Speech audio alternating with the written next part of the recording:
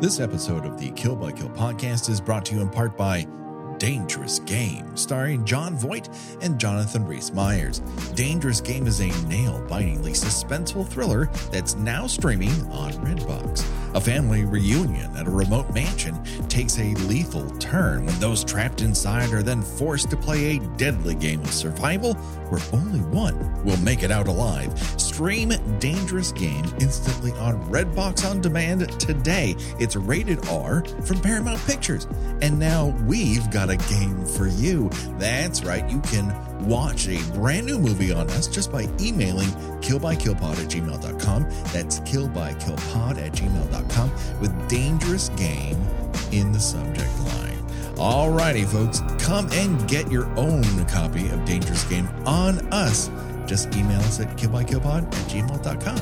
And now the body count continues.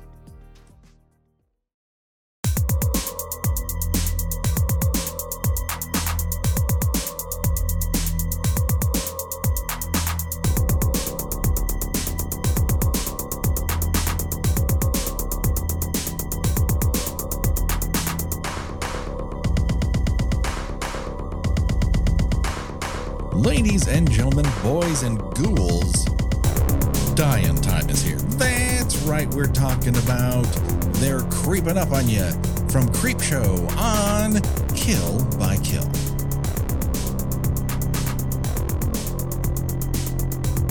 Well, greetings and salutations, Internet. It's your old pal, Patrick Hamilton, coming to you once again from the bright lights and big city of New York, or at least one apartment in it. This is the Kill by Kill podcast, where we're dedicated to celebrating the least discussed component of any horror film, the characters. And we're going to unpack all the goriest of details of the fifth segment in Creepshow. They're Creeping Up on You, in the hopes that a capitalist's untimely end is just the beginning of the jokes that we can make at his expense. And as always, there's only one person I trust, that if the power goes out, she will crawl out of the elevator just to help me get away from all those bugs. The one, the only, Gina Radcliffe. How are you doing today, Gina? I'm sorry, Patrick. I love you, but you're on your own in this situation. You are letting me get by all those bugs. You won't. I think I'm good. I will take whatever message you want me to take to Becky. I will sit down with Ollie and tell him you were a real hero.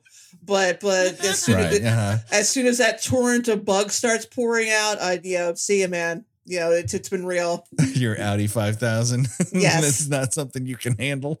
No. All right. Good to know. I'm going to make a note of that in the Kill by Kill bylaws. Will not help with bugs. You didn't have that problem with slugs. You said you would help me with slugs. Slugs move very slowly, whereas roaches do not. They have very big teeth. They do, but what if I'm driven by a slug to chop my own hand off? What happens then, Gina? I think I could be more easily overwhelmed by a swarm of cockroaches. That's very, very true. All right. Well, Gina, I don't want to scare you, but we are not alone in this bug-ridden hell we've created for ourselves. No. Well, that's right. We got a special guest, and you know her. Of course, she's a writer. She's a digital guru. And, of course, you know her from her own podcast, Waiting to Excel. And of course, she is a wonderful and delightful returning champion here to Kill by Kill, the one, the only Winter Mitchell. How are you doing today, Winter? Oh, I missed you guys. I'm so glad we could be here. I love you guys. I know we see each other every day on our block on Twitter, but it's nothing like having your beautiful voices in my ear. I love it. Thank you for inviting me and having me back. I'm so glad you could join us for this adventure. An adventure that I gave you a couple things to choose from. You immediately went for They're Creeping Up on You. Oh yeah. So oh yeah. So I got the feeling that you have a take on this bad boy. So I do. So let's get into it. When was the first time you ever saw Creepshow? I saw Creepshow when I was maybe like 4, and it was, again, most of the horror films that I 4. We need a time out. Winter. Yes. You are 4 years old and you are seeing Creepshow. Yeah. You're gonna laugh when you find out who exposed me to it. It was the person who exposed me. I want to tell you something about, and I do this a lot on podcasts when I talk about my grandparents and my great grandparents. Sure. You have to understand, they did not grow up with television in the sense that, like, they called it an idiot box, right? So then once it sort of unfurled itself over the course of their senior citizen ages, it was just like, it became one of those things where it was just at you and it was just on, right? Okay. And they're also the type of people that felt like when kids go to bed, they're in bed. But what would often happen is that when I would spend the night at my grandparents' house with my grandmother, my nana, my grandpa, I would wake up. Children have a tendency to wake up. Sure. And I would open my eyes, and because we would sleep in the den / TV room, and my grandparents in the kitchen off to the side, my grandparents would be watching all sorts of shit. They always watch scary movies at night. So I learned how to stay up and to fake sleep, but to sort of keep my eye open to see what was on. Uh-huh. And one night it was Night of the Living Dead, and then Return of the Living Dead, and then one night it was Creepshow. And I was just like enthralled. And it was absolutely the scene that we will, of course, discuss when the apartment is flooded with pests. Infested. Yes. But I was like, what the hell is this? And you know why they liked the movie, they like this particular segment is because of E.G. Marshall. They remember him when he was young, so that they always watched stuff when people who they grew up with, got into their golden years and started doing crazy shit. They were fans. They weren't fair weather. They dedicated to E.G. Marshall. What better person to be dedicated to? Is like, I remember when he was on the Young Ones, the New Doctors. Exactly. Whatever the fuck that was called. I think it was the Bold Ones, the New Doctors. That is the wildest fucking name for a television show. Like, think of how they would expand like Law and Order these days, but it's called the Bold Ones. And they're like, I don't know, what's a new bold one? A new doctor? I guess. Could this be our oldest reference yet on this show? Were any of us even born when that was? Were any of us even alive when that show was on? No. I only know it because I was going through all of those old ABC promos for a job I am not allowed to talk about, but going through and trying to piece together like who was in those promos and what they were promoting. And it goes back to like 68, some of them. And you're like, what the fuck is this on television? They would just throw anything up there. Anything. I'm serious. We're not exaggerating. Anything. Yeah. Oh, yeah. That like late 70s era where like they try to make 3 different shows about Las Vegas showgirls. That's like, yeah, it's very much 100%. We'll just keep trying to make the same show for like 3 seasons. It'll work it out. It'll work itself out. It'll be fine. It'll be fine. People love Las Vegas, and eventually we will figure this out. It can't all be sexy coroners who try to rail against young punks and the drugs they take. Are we talking about Quincy? Yes. Of course we're talking about Quincy. For our Patreon, we did an entire episode on that Quincy episode where he's like, punks, what's going on with them? And then like, someone murders somebody on the dance floor. Why listen to music that makes you hate when you can listen to music that makes you love? It's like, well, your music fucking sucks, my dude. Like, there's good music out there. You're just not listening to it. And then they end up dancing at the HMS Bounty in Koreatown. And I'm like, holy shit. Like, why do I know this? Why do I fucking know this? Anyways, I used to get very drunk at the HMS Bounty. Yes. So that is great because I fantasize about having very permissive parents because I absolutely didn't. I mean, it made me very weird, and I ended up turning to that same idiot box. And that's why I know dumb shit like the bold ones, the new doctors, because I didn't have competing influences, I suppose. Oh no, I had the worst competing. I think not the worst. I mean, obviously I miss them so much, but you're talking about people who were born in 1909, my great grandparents, and then 1930. Wow. 1929, 30. So I'm not living with them, but I'm spending my weekends with them. My parents would push us off over there, which we, they're our grandparents, we would see them. But you have to, the reason I'm at 42 years old know so much about the golden age of television and Hollywood is because you had to. I was just telling my husband how every Labor Day, the Jerry Lewis telethon, there was nothing else on. There was nothing. Right. I don't care what you were doing on Labor Day weekend, NBC, ABC, CBS. We were watching this telethon the entire way through until he has his annual meltdown by Sunday around 4 o'clock. When he's just like drunk and crying and just like crying with like the ciggy smoldering in one hand while he's talking. Yeah. Yes.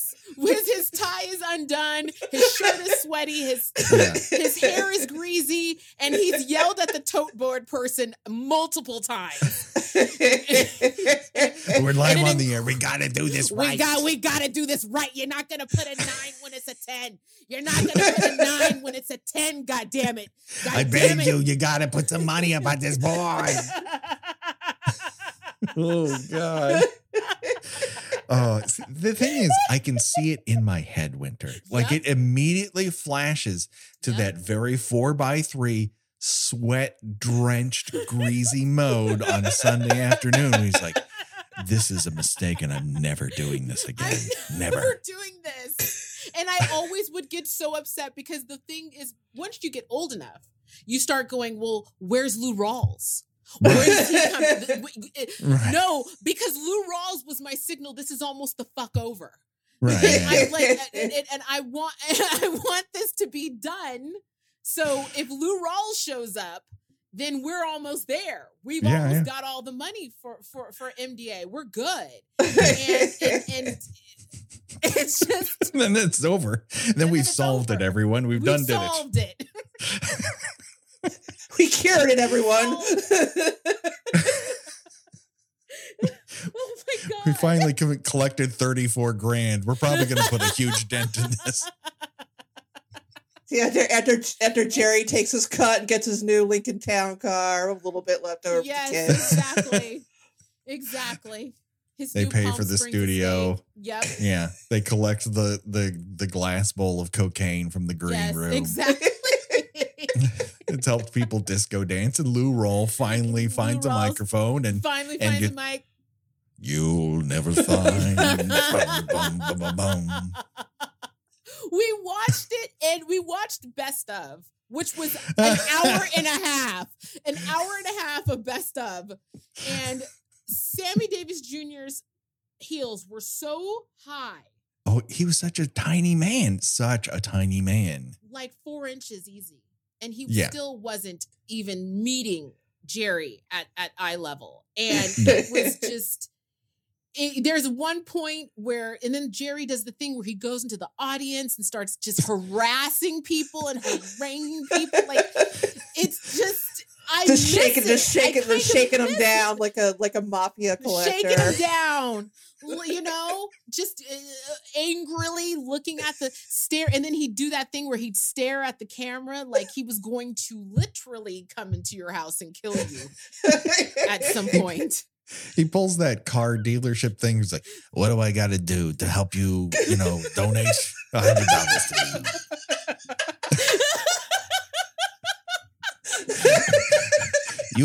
You can fit so many sick kids in this car. Bang! Oh man! I tell you. Oh God! Here's the thing: we used to do. Oh between 4 and 7 episodes talking about a Friday the 13th. And, back then, when we had a 2-digit day, we were through the roof, right? Right. We didn't worry about overstaying our welcome because we barely had a welcome to start with. But now, we're kind of out of practice doing 5 episodes on one movie. And it does drive you slightly stir crazy, just a little wee bit. Especially when you end, like when we talked about the crate, there's so much to talk about. But when you talk about they're creeping up on you, this is you're ooging and ogging at the bugs coming out. And it takes like the bugs appear in the first frame. And at the end, he's just drowned in a sea of bugs. That's it, everyone. Winter, where can people find you? Thanks, guys. Great show. Great show. Great catching up. Good night, everyone. It's super fun. Good night, everybody. Listen, I feel like this is one of those segments in an incredible. I love Creepshow. I love the Creepshow film, and I feel like it's one of the few anthology films that really just gets it right. I know people have their favorites. I know people don't love certain segments as much as the others. I'm not a huge Crate fan, even though I love Adrienne Barbeau. I think the reason I love this segment is because it definitely has like sort of, it really spoke to me during COVID. It spoke to me because you start becoming him when you're trapped inside, and then everything that you kind of casually glance at on a day-to-day basis. I mean, when you're at home, before COVID, you're home what? If you're working a full day and you're in and out of the house, you're home what? Like up and awake like 6-7 hours, maybe. And then you go to bed and then you get up and you kind of do thinking, you putz around the house on the weekends, whatever. You try to fill your life up. But when you're inside for 24 hours, you start acting like Mr. Pratt. You really do. I started being like, oh my God, this is insane. And who lives like that? We live like this. So I'm gonna go, you start being so obsessive about everything that you often become a planet unto yourself, even if you live amongst others. And I just found it, I know people that live, I don't know them personally, but I know that there are people that live like this. And I know that this is their mindset as well.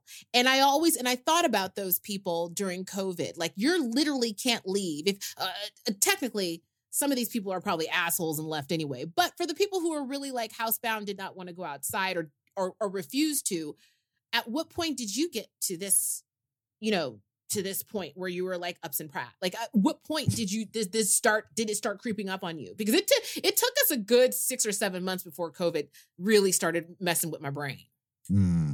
Well, I mean, I'm a little skewed, so my story will be very short because I've been working from home literally for a decade and a half. Oh. So Becky and I have, we've always like, even before we had Oliver, it was like, oh, maybe I'll go to a coffee shop today or whatever. But we're always at home and we're always working together. But we had found outlets where like, it's not this, my office isn't working for me today. I'll go to the living room. The house isn't working for me, so I'll go somewhere else. Under those circumstances, we didn't have anywhere to go. And then there were 3 months where we didn't have any work. And then we started to do projects, and then we found a cooking program where twice a week we would make dishes online with people who were at a cooking store, and that became our big act. That would be our date night. Was sitting on a kitchen counter making salmon with orange oil and shit like that. And listen, we did perfectly fine. And honestly, like with the exception of millions of people dying, I think it actually allowed us to have a lot more time with our dog who would soon pass and with our kid who's going to be grown up here very soon. So in that circumstance, I didn't truly go bug shit in that way. It was different for me just because of my circumstances. But Gina, you were in the direct hot zone of New York City, and I think your circumstances were slightly different. Yeah, I did not work from home at that point. I do now because of reasons not related to COVID. Well, indirectly, but neither here nor there. You know what? The main thing that I say that honestly saved my sanity was I played a shitload of Animal Crossing. That's right. Yeah, I remember. Yes, I remember that. I remember that. Yep. Yeah, I had actually no intention of, I'd never played Animal Crossing before in my life. I'm not a quote unquote gamer. But as soon as the shit started going down, I was like, you know what? I think I'll get one of those Nintendo Switches the kids are all talking about. And, which I don't even have that. I have the cheaper one, the one that can't be converted to use on a television, but the DS Lite. And I played Animal Crossing, and it has remained the only game I've ever played on that thing. A $250 handheld gaming device. I have one game for it, but I played that every day. That it saved my sanity because I didn't mind being stuck in my house with my family. It was actually pretty nice. We all got along just fine. But I also spent an inordinately large amount of time doom scrolling on Twitter, which would occasionally literally cause me to vomit from anxiety. So yeah, I mean, I could definitely see where if I was alone in my house, I could see kind of going a little, Upton Pratt and going crazy and becoming like a germaphobe and just a generally unpleasant person to deal with. So I guess the other thing that we need to consider here, outside of the hermetic place that Upton Pratt, seals himself off into, but the other thing is what is your deal with bugs? Like, what is your bug tolerance? Because I think that's another thing of how this particular segment affects you. Like, I'm not a tremendous fan, but once upon a time, I worked at a theme park and they had a Halloween event. And part of that Halloween event was putting people in a glass coffin with cockroaches. Get the hell out of here. No. They had a whole show, the Fear Factor thing. And as part of Halloween Horror Nights, people would be in this modified glass coffin in which bugs would be poured on them, or at least a portion of them. The vast majority of them would actually be sealed off. It was more of an illusion than anything else. But I was like, you know what? I don't love bugs. I'm fine seeing bugs. It's when bugs are in my space that I freak out. So I can watch these bugs and I'm not particularly thrilled. But if I see a bug, if I saw a mass of cockroaches like what's in this movie, it would be like my skeleton would jump out of my throat and do a little dance and then just bury itself in a gravesite. I mean, they're disgusting. They're disgusting. And the thing is, we don't know. We're on, Gina, you're in New York, so that's different. Yes. But in Los Angeles, a cockroach is a sign of deep filth. In the South, it's like they fly. And that's why I don't like being there.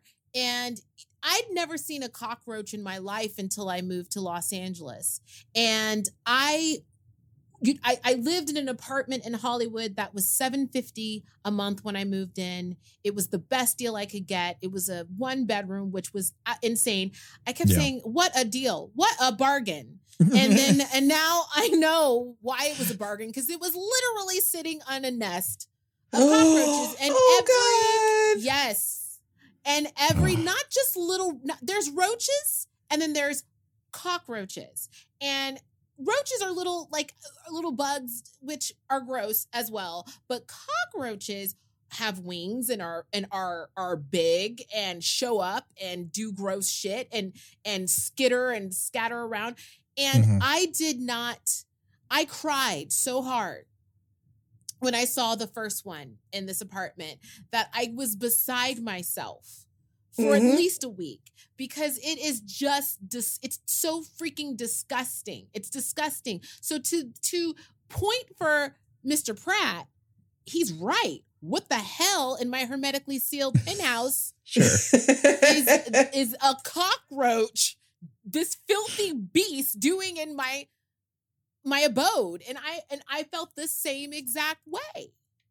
Yeah. Well, that's the thing. As you said, they are automatically associated with dirt. It's like the green-headed flies. That's like, whenever you see it, it's like, okay, there's something rotting around in the area that these flies are here. With roaches, it's like, okay, there's some sort of filth here. Is my house dirty? It doesn't look dirty.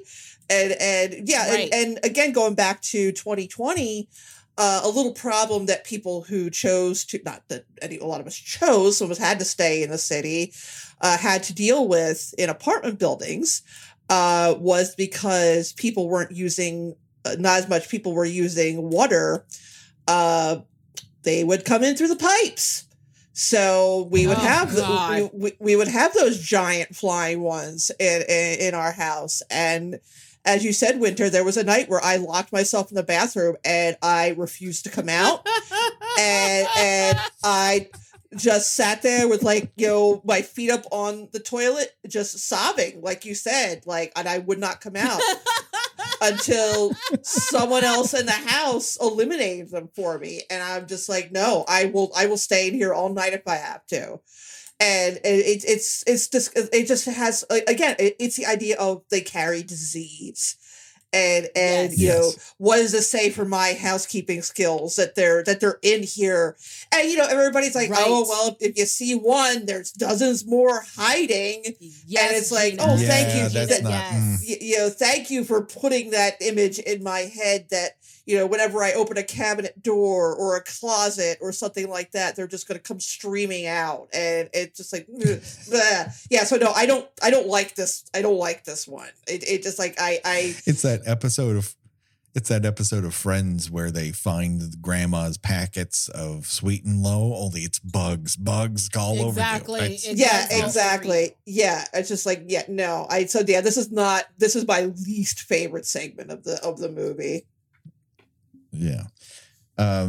Because I think it's weirdly effective just by overdose. Like, you're just getting so much of it. And it should be, let's be slightly educational here for a second. So the whole idea behind this is that, they have this, Steve King writes this, short story, and they go, well, if we're going to have to find bugs, where do we find bugs? So they contact a bug department, Department of Etymology. And they're like, we need to fill this space with a bunch of cockroaches. And they're like, oh yeah, we can do that for this much.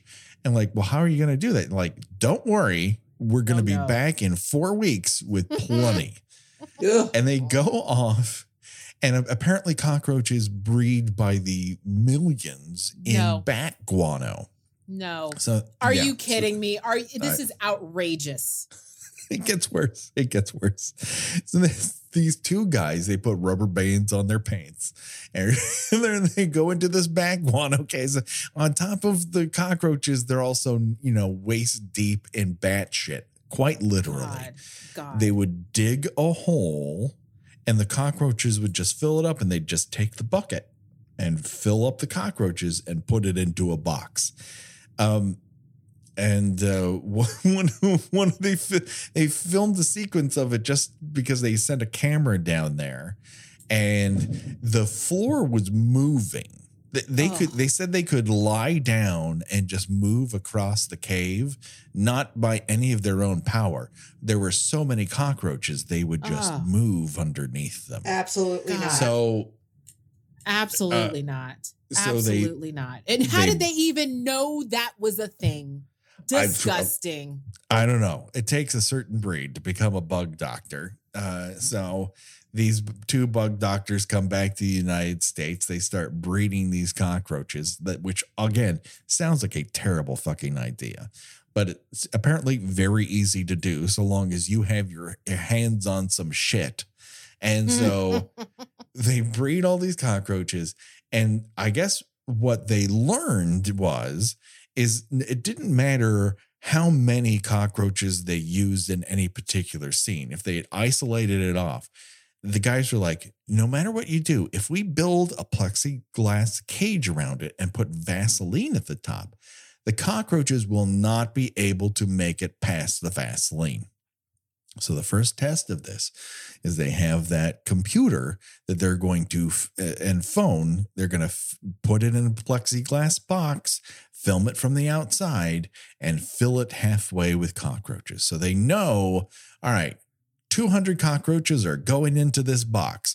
Pour, film the scene. Okay, let's collect the cockroaches.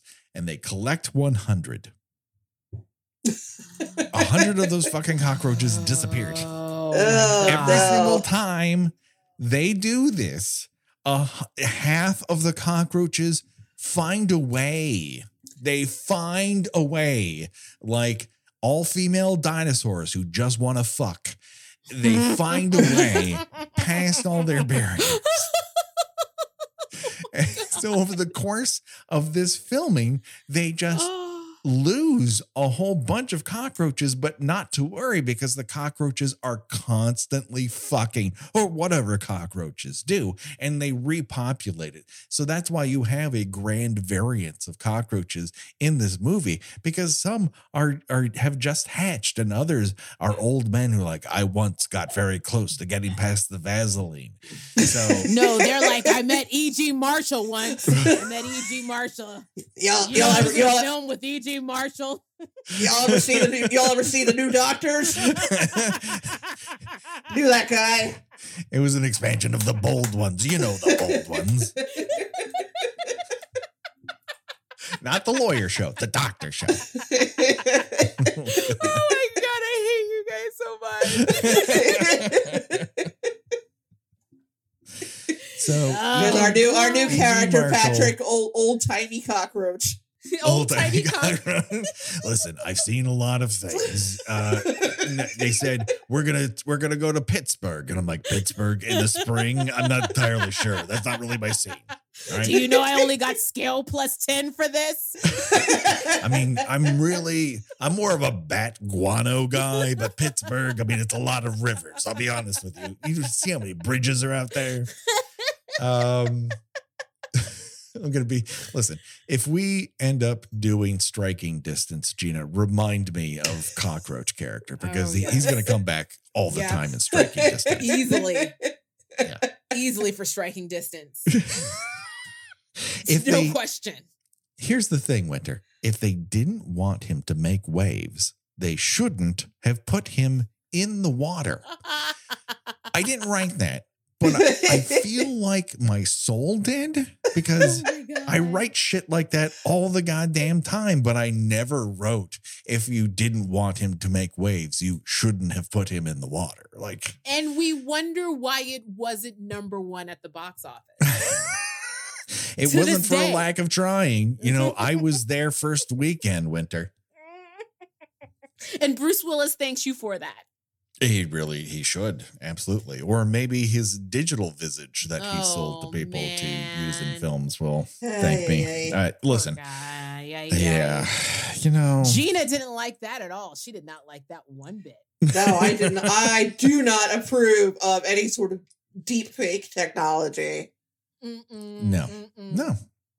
God is going to punish us for that. No. Here's how I treat Gina. When you know how the Waffle Houses close when there's a hurricane and you know it's bad? That's when Gina has a take on something and it is not good. That's why I was like, we're push that clock a little bit further towards me. Thank you. Okay, so E.G. Marshall appears in this in a full Larry Fine haircut. This is horrible to carry off. I think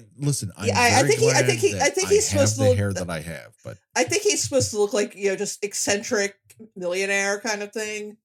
Right. Yeah. And it's kind of weird, Gina, because this isn't the first eccentric millionaire locked up in a room movie we've covered. Because again, on Patreon, we talked about, for reasons I can't remember, Diamonds Are Forever, which also features a millionaire locked up in a hotel room, this time in Vegas. So I'm not sure why we keep coming back to this, or it was just an obsession at the time. Everyone had heard about Howard Hughes and they're like, he's got whole jars of pee and nails, which begs the question, a question I'm going to ask each of you.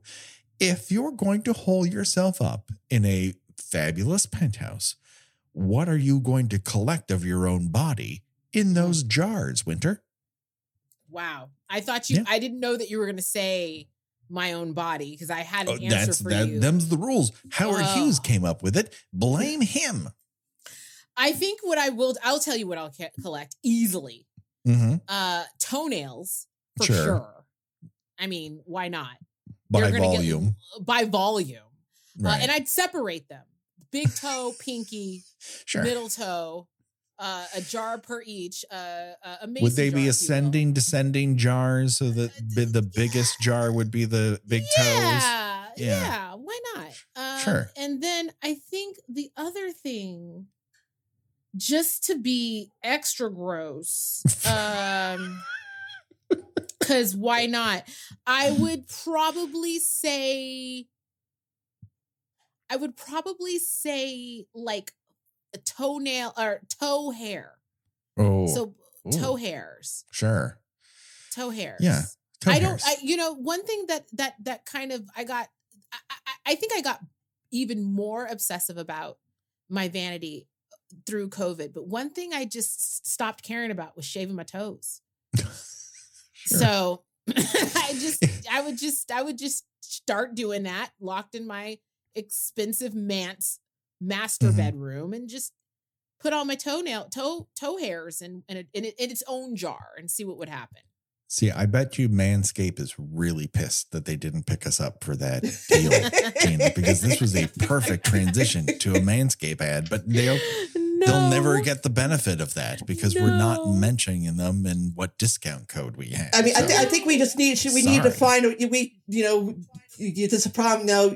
You have two female guests on this episode that we're just not talking about shaving our balls enough, which is apparently what they really, heavily focus on, is because, if a woman diversify their market share. Right. Yes. If a woman uses a razor meant for a man, she'll just collapse and die immediately. Well, Gina is the razor pink. That's how we know it's for us. Otherwise, you might be contaminated by the pure testosterone coming off that blue razor. We wouldn't want that. No, we would not want that. Gina, what are you collecting in your jars? You know what? Honestly, I think that, if I was going to be holed up in a mansion long term and it was just me, I would probably shave my head and then use the hair to turn into a series of smaller wigs that I could use to make dried apple witch dolls. Amazing. We haven't really returned to Apple Witch dolls in quite a while. It's a lost art. It's a lost art. Friday the 13th. I don't think I don't think children do dried apple witches anymore. No. We need to represent our witch communities the way they were Googled meant to be. this and what the hell?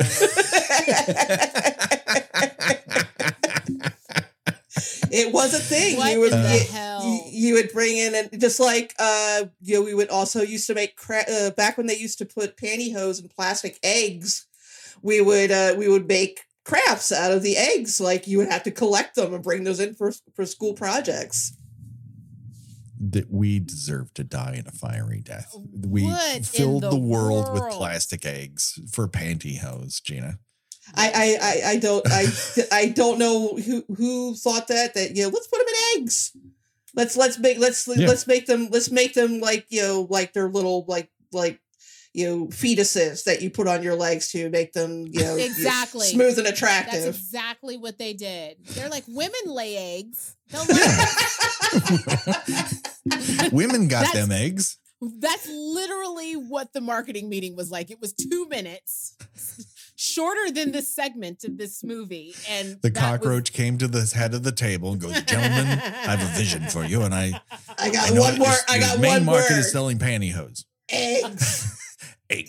Eggs. He wrote EGG and then the final S. He makes a dollar sign. Yes. And put his pen down and skittered off into the executive lunchroom. I expect garbage in my office in an hour. Oh God! Oh my God! Just a 3 toilet water luncheon afterwards. Exactly. Oh my God. Oh wow, what were we talking about again? Oh yeah, Creepshow. So E.G. Marshall is resplendent in I guess like a standard issue sitcom husband PJ set that he buttons all the way to the top. And then I was honestly triggered by the face mask because while I see face masks, I don't see them on screen very often unless it's one of the bold one's new doctors. And but also Tuesdays on NBC. But to add to this very cash outfit, he's wearing super stiff black loafers. And that's a combo that like Alec Baldwin. Can I not mention Alec Baldwin on this show? No, you can. You can. Once upon a time, I used to really enjoy writing for Match Game. Yeah. Because we would get to write intros for Match Game and star intros for Match Game every year. And it was fun because you could Match Game was you could make fun of people. So you could actually write like stinging on the edge of it jokes. Right. And it was very fun until it really wasn't. And it probably shouldn't have been, but oh well, what are you going to do? It was Match Game. And I miss it only for that and that alone. So he kills a bug right away. As soon as the screen comes on, he's killing a bug, which is, good news because you're never going to see another one again. And then he turns on a very uninteresting big band tune, one of many. No song that he plays I can recognize. And then you see that his apartment is resplendent with very small, and I'm using that term inside of dick fingers, computers. They're giant fucking computers with huge buttons that don't do anything but just light up. It's great. His money. He's just counting his money. Yes. That's what we don't know what the date is coming on. Do we? I forget. There does not seem to be a date, but it does seem to be quote unquote the future. And he has like a big magnifying glass over a printout of his stock options. And we do learn that he is an investor in Disney. So he's got to be great. I probably should not make that joke. He is so ridiculous. It's one of the more ridiculous Stephen King born characters. Yes, is Upson Pratt. My favorite is his white gloves. They seem to have white gloves on top of white gloves. Like part of it feels very taco putting on the Ritz, especially when you pair it with pajamas and black loafers. It's a real look. And apparently Pratt owns this building, but he also complains about how much rent he's paying, which he would be able to write off because he owns the fucking building. Are you paying yourself rent? I think he is, because it would be a gigantic tax dodge. I have a business inside my home. It's a legitimate business where I do business, and I get a certain portion of the amount that I pay for this office space off of my taxes because it is a business expense. So I'm assuming, but I don't know why he would complain about the exorbitant rate of $3,200 that he's paying for rent, but he's paying him fucking self. So what are you complaining about, you old goof? But to his point, yeah, we never got to see how big this apartment was, and it didn't look that big. No, it looks very, very tiny, but how much space do you need to just wander around, complain about all the bugs that you see, and have one room as your backup? There's no way bugs can get in here room. I guess that's his bedroom. I guess your personal bug panic room. Yeah, that was the demo version of Personal Jesus that Depeche Mode did not go with, where I think we all benefited from that. Wait. No, I didn't want to. I don't want you to. You don't want me singing. Yes, I do. I'm sorry. I just literally. Little Rawls is as good as it's going to get. No, I was going to say we didn't talk about his breakfast of mush or his dinner. Yes. His Soylent-esque. Right. We need to talk about this because I think it is the most interesting detail because it's so stark that we don't have any art to discuss. Decoration has kind of gone out the window. It's interesting that his tanks of oxygen are backlit pink. Like, I guess that's nice. Like, someone put some thought into that. Right. But this is the one huge detail in this that I really wanted to discuss because not much else happens. He's making a mush out of bran flakes for dinner. Yeah, he's just constantly shitting. Just always. Yes. He is. Why are there so many cockroaches there? Because God knows what he is shitting. He's doing a colon broom constantly. What is the medium by which he is breaking down that? Like, he can't handle bran flakes. He's like, I need this in a softer format. So he's mixing it up in one of those Vitamix things. But what is the liquid component? Because is it water? Is it milk? Is it Ovaltine? We never find out. It could be champagne for all we know. I just assumed it was something. It was kind of a callback to just an Ebenezer Scrooge thing where he has all this money and just does nothing with it except try to make more money. Well, bits of cheese give you crazy dreams about ghosts coming back to tell you about your failings of your youth. So yeah, he's making a mush. He's absolutely making a mush. Well, here's the thing. They always say to you, like when you read the Zuckerberg books, the Bezos books, the Steve Jobs books, that in order for them to operate at their most optimum brain usage, nothing can be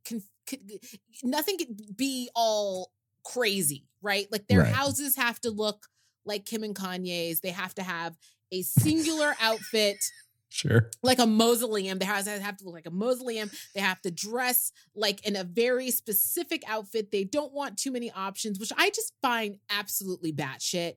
Yeah. Like if your brain can't turn off for 2 seconds to decide to look slightly different than yesterday, then grow up. You know what I mean? And so I'm just saying, really, the brand with the maybe alkaline water and nothing else is the most. I feel like they just wanted to find the most unappealing, most non-appetizing thing because he just runs on vengeance. Right. Yes. He just loves grinding people and their bones and their dreams into the ground, and he just mixes it up with those bran flakes. Right. Like, exactly. Yes. I can't wait to get on the toilet bowl tonight. It's going to be great. Just shitting out the shits were timed. I was going to say, you shitting out the hopes and dreams of my enemies. Was I the only one who was picking up Brenda Vaccaro vibes from the widow of the man that apparently he drove to suicide and he's thrilled about? Yes. Who do we know whose voice that was? I could look it up, but the voice Anne element Muffley. of this is slightly nebulous. Creep Show. Her name cast. is Anne Muffley. Anne Muffley. What a name. Who doesn't have a Wikipedia entry. And maybe if I donate $2, maybe somebody will. They keep asking. The $2 is really going to push it over the ledge. Yes. We can finally get that Anne Muffley info. We're so we can get deep into Muffley. Finally. Yeah, finally. She's like, why did you do? She sounds almost like the cockroach character. But his wife, who he has some sort of, they hit each other with newspapers existence. And she's like, you've ruined my life. I hope you get cancer in the worst way, which guess what, people? Cancer sucks no matter where you get it. Right. And he's like thrilled. He's got that Happy New Year to everyone, even the haters and losers vibe going on. Oh yeah, totally. He totally does. Oh man. He does. The whole time you're kind of hoping, like, I want this guy to get ate by bugs. I want him to die by bugs. And slowly but surely, the room begins to fill with bugs, and he can't get anybody to help him. He gets a call from the building manager who's in Orlando, and I'm like, I wasted my Orlando bug story on a different movie, Gina. This was the moment I really could have let that one go. But no.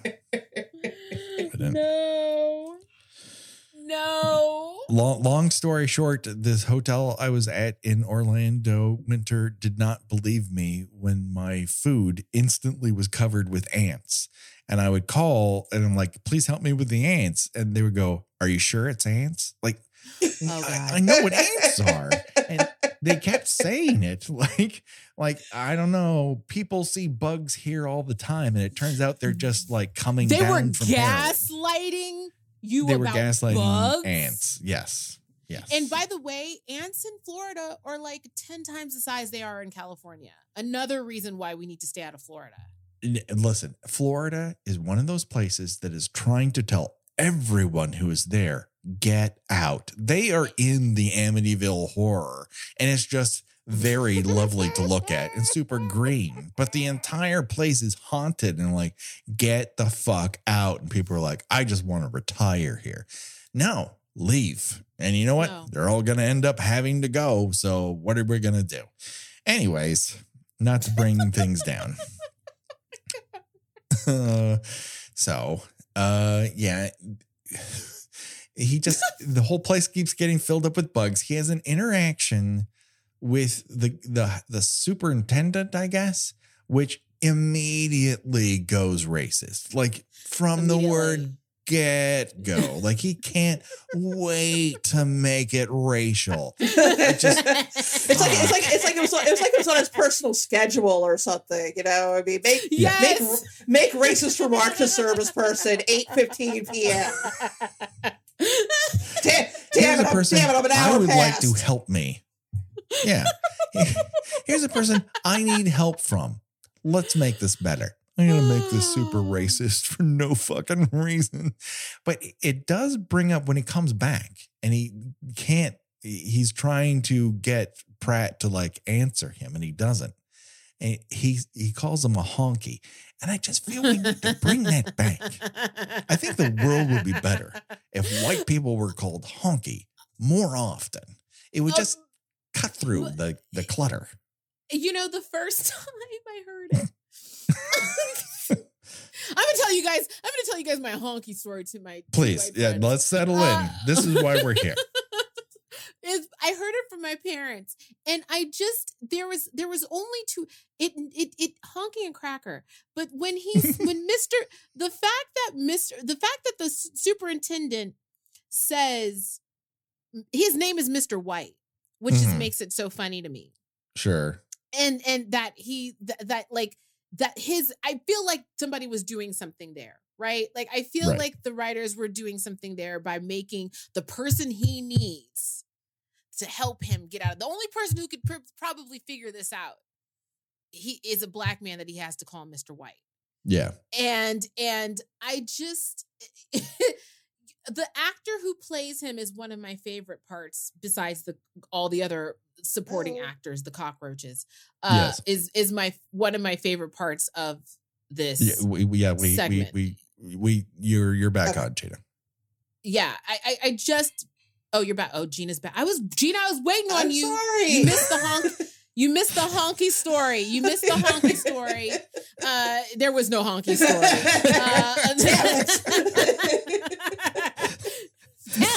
Tell you the honky story. No, I just was saying that Mr. White, is the superintendent who's ostensibly, Pratt needs his help.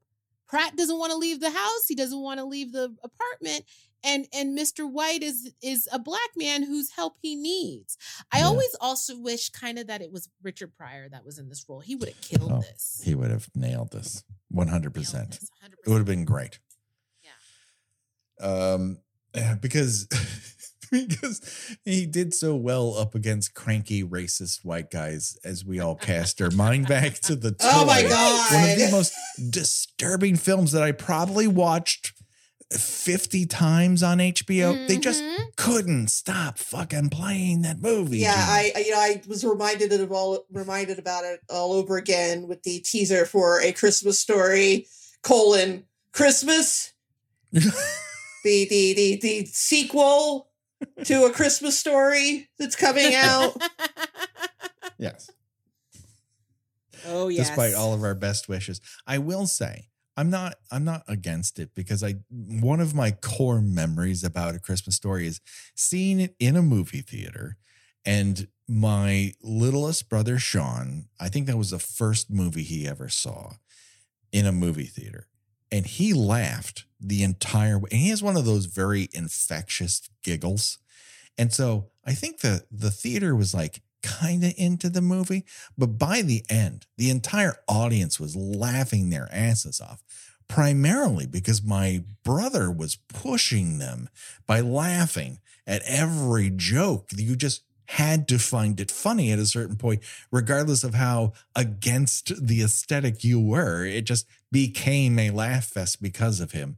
And so yeah, why they didn't just say another Christmas Story, I will never fucking know. I want to let you know that it was filmed in Hungary and Bulgaria. Perfect. No notes. That's exactly where we need just like the new Texas Chainsaw Massacre. And The Munsters was also filmed in some far-flung Eastern European locale.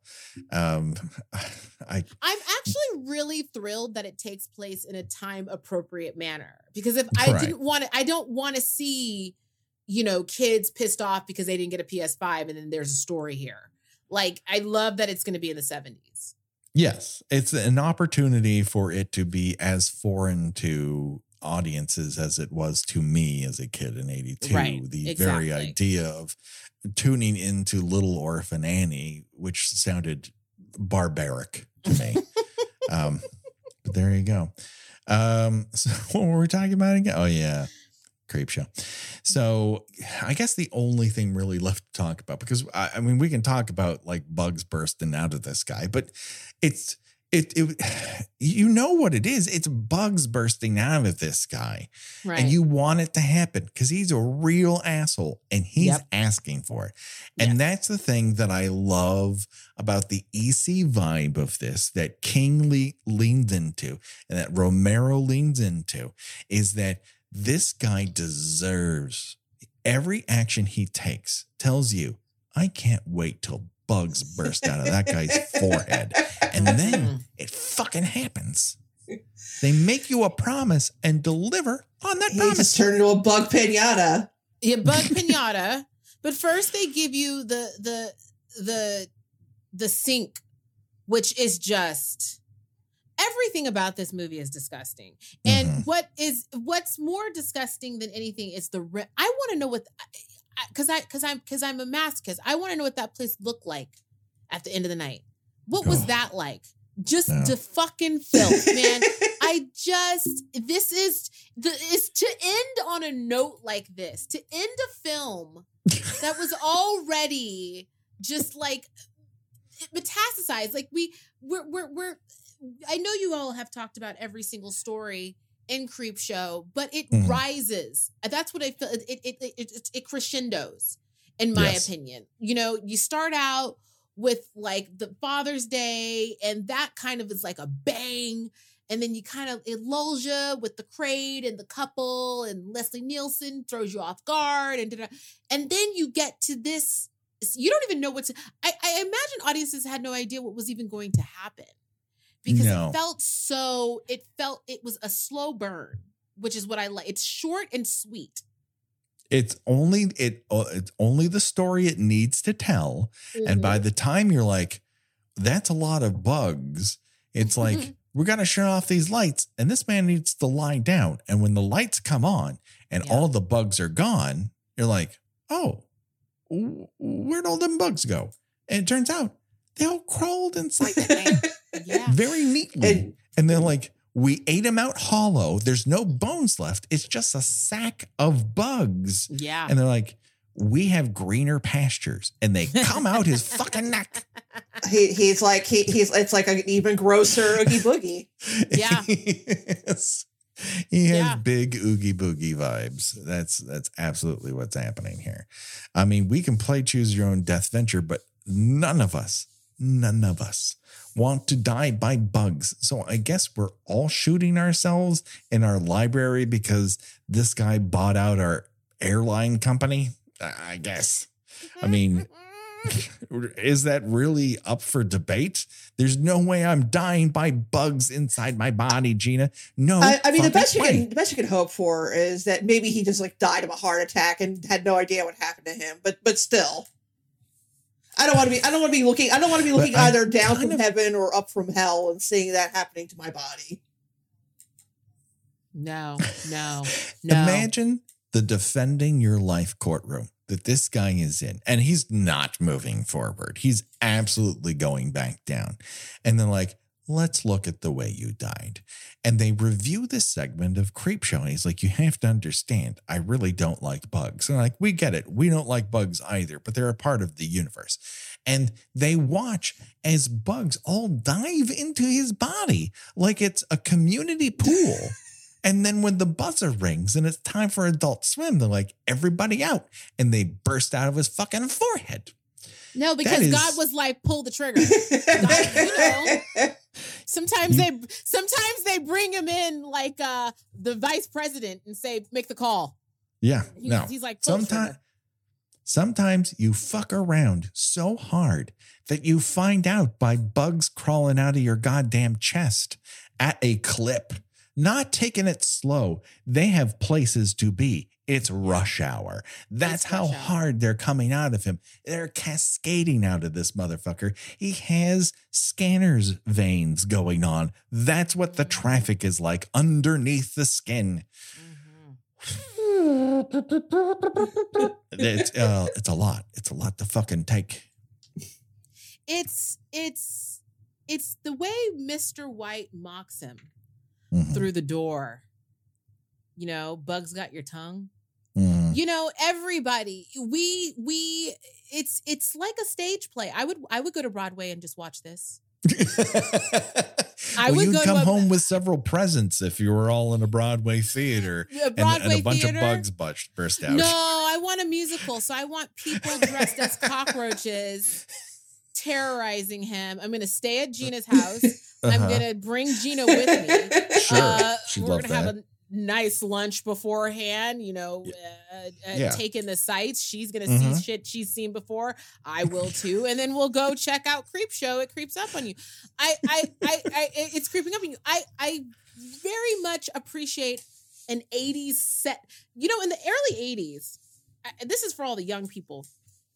In the early 80s, they really tried to get us to understand that at one time you weren't lucky enough to get a TV set in a 3-camera situation. You didn't have films with audio.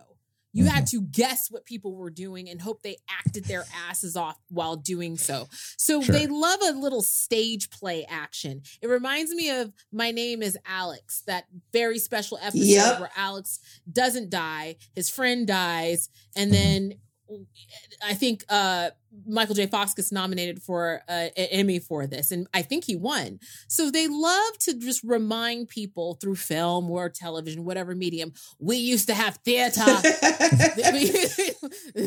we used to have acting. Actors acted, and that's the only way E.G. Marshall took this role.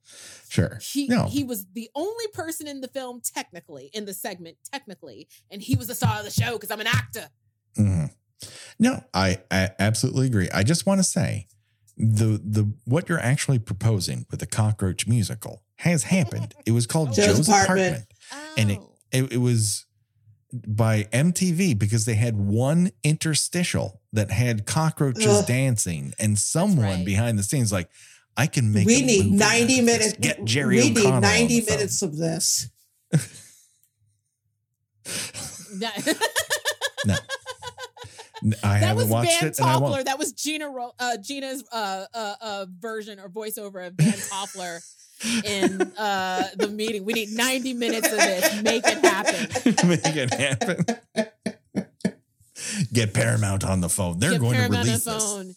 Gina role-playing Van Toffler ordering Joe's Apartment, the feature, and the studio going, hooray! Yeah. Yay! We're going to make $1 million. And it made $5 million. Made $5 million. Audiences were not into that. But I think that pretty much, puts a camper on Creepshow. Winter, where can people hear and learn and grow with you online? You can follow me at Twitter, even though I'm on a slight hiatus because it's just a cesspool lately. I'm in Gina's camp. Yes. For now. It's been like a week and I can't deal. But when I come back, I will be at Winter, WYNTER Mitchell. And I'm always there, and I'm with my friends, Patrick and Gina, whom I love so much. Thank you guys again for having me here. And then also Waiting to Exhale. We're coming up on our 100th episode. Guess who we're interviewing, you guys? Ooh, I'm excited. Bob Odenkirk. That's awesome. Tell him I love him. That is cool. I will. So we're excited about that. Bob's great. He's fantastic, man. He's great. That is great. I'm so happy that you guys, I really wanted to make it out to all the things that you were doing here in LA, but I'm sure it's going to happen again because it's fantastic stuff. And I can't wait to hear that 100th episode. That's going to be great. Gina, where can people find you on these here internets? I write about movies and television at thespool.net. I recently started a newsletter, and that's Gina Watches Things at substack.com. And as Winter mentioned, I am all too frequently on Twitter under Gina Does Things. Yes, do it today, people. Check it out. You can find us on all the regular places, your Twitter, your Facebook, your Instagram. Our Patreon page has lots of cool stuff. This month, we talked about Black Roses for our listeners' choice, which is a truly individual motion picture that is Canadian to the core, no false metal. It is the best. People turn into skeletons in the middle of a concert. There's people have punch outs with speaker bugs. It's fucking crazy. And then, of course, we will be talking about Halloween Ends for our final Halloween commentary episode at the end of the month. And then what will happen in November, you'll find out when we do. But that just about does it. Josh Hollis does all of our artwork.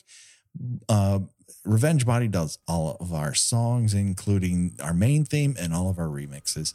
And that just about does it. What is going to happen next time on Kill by Kill now that we're done with Creepshow? Well, we're going to talk about an oldie but a goodie, a little film by the name of Barbarian. That's right. We're going to delve into a new movie. Barbarian is what we'll be talking about next week here on Kill by Kill. And what will happen after that? Something also cool, I promise you. November, we're not falling off, baby. We're headed to the top of the charts yet again with the crazy talk and the weirdest movies we can fucking find. So until then, for myself, for Gina, for Winter, the body count will continue. Bye-bye, everybody.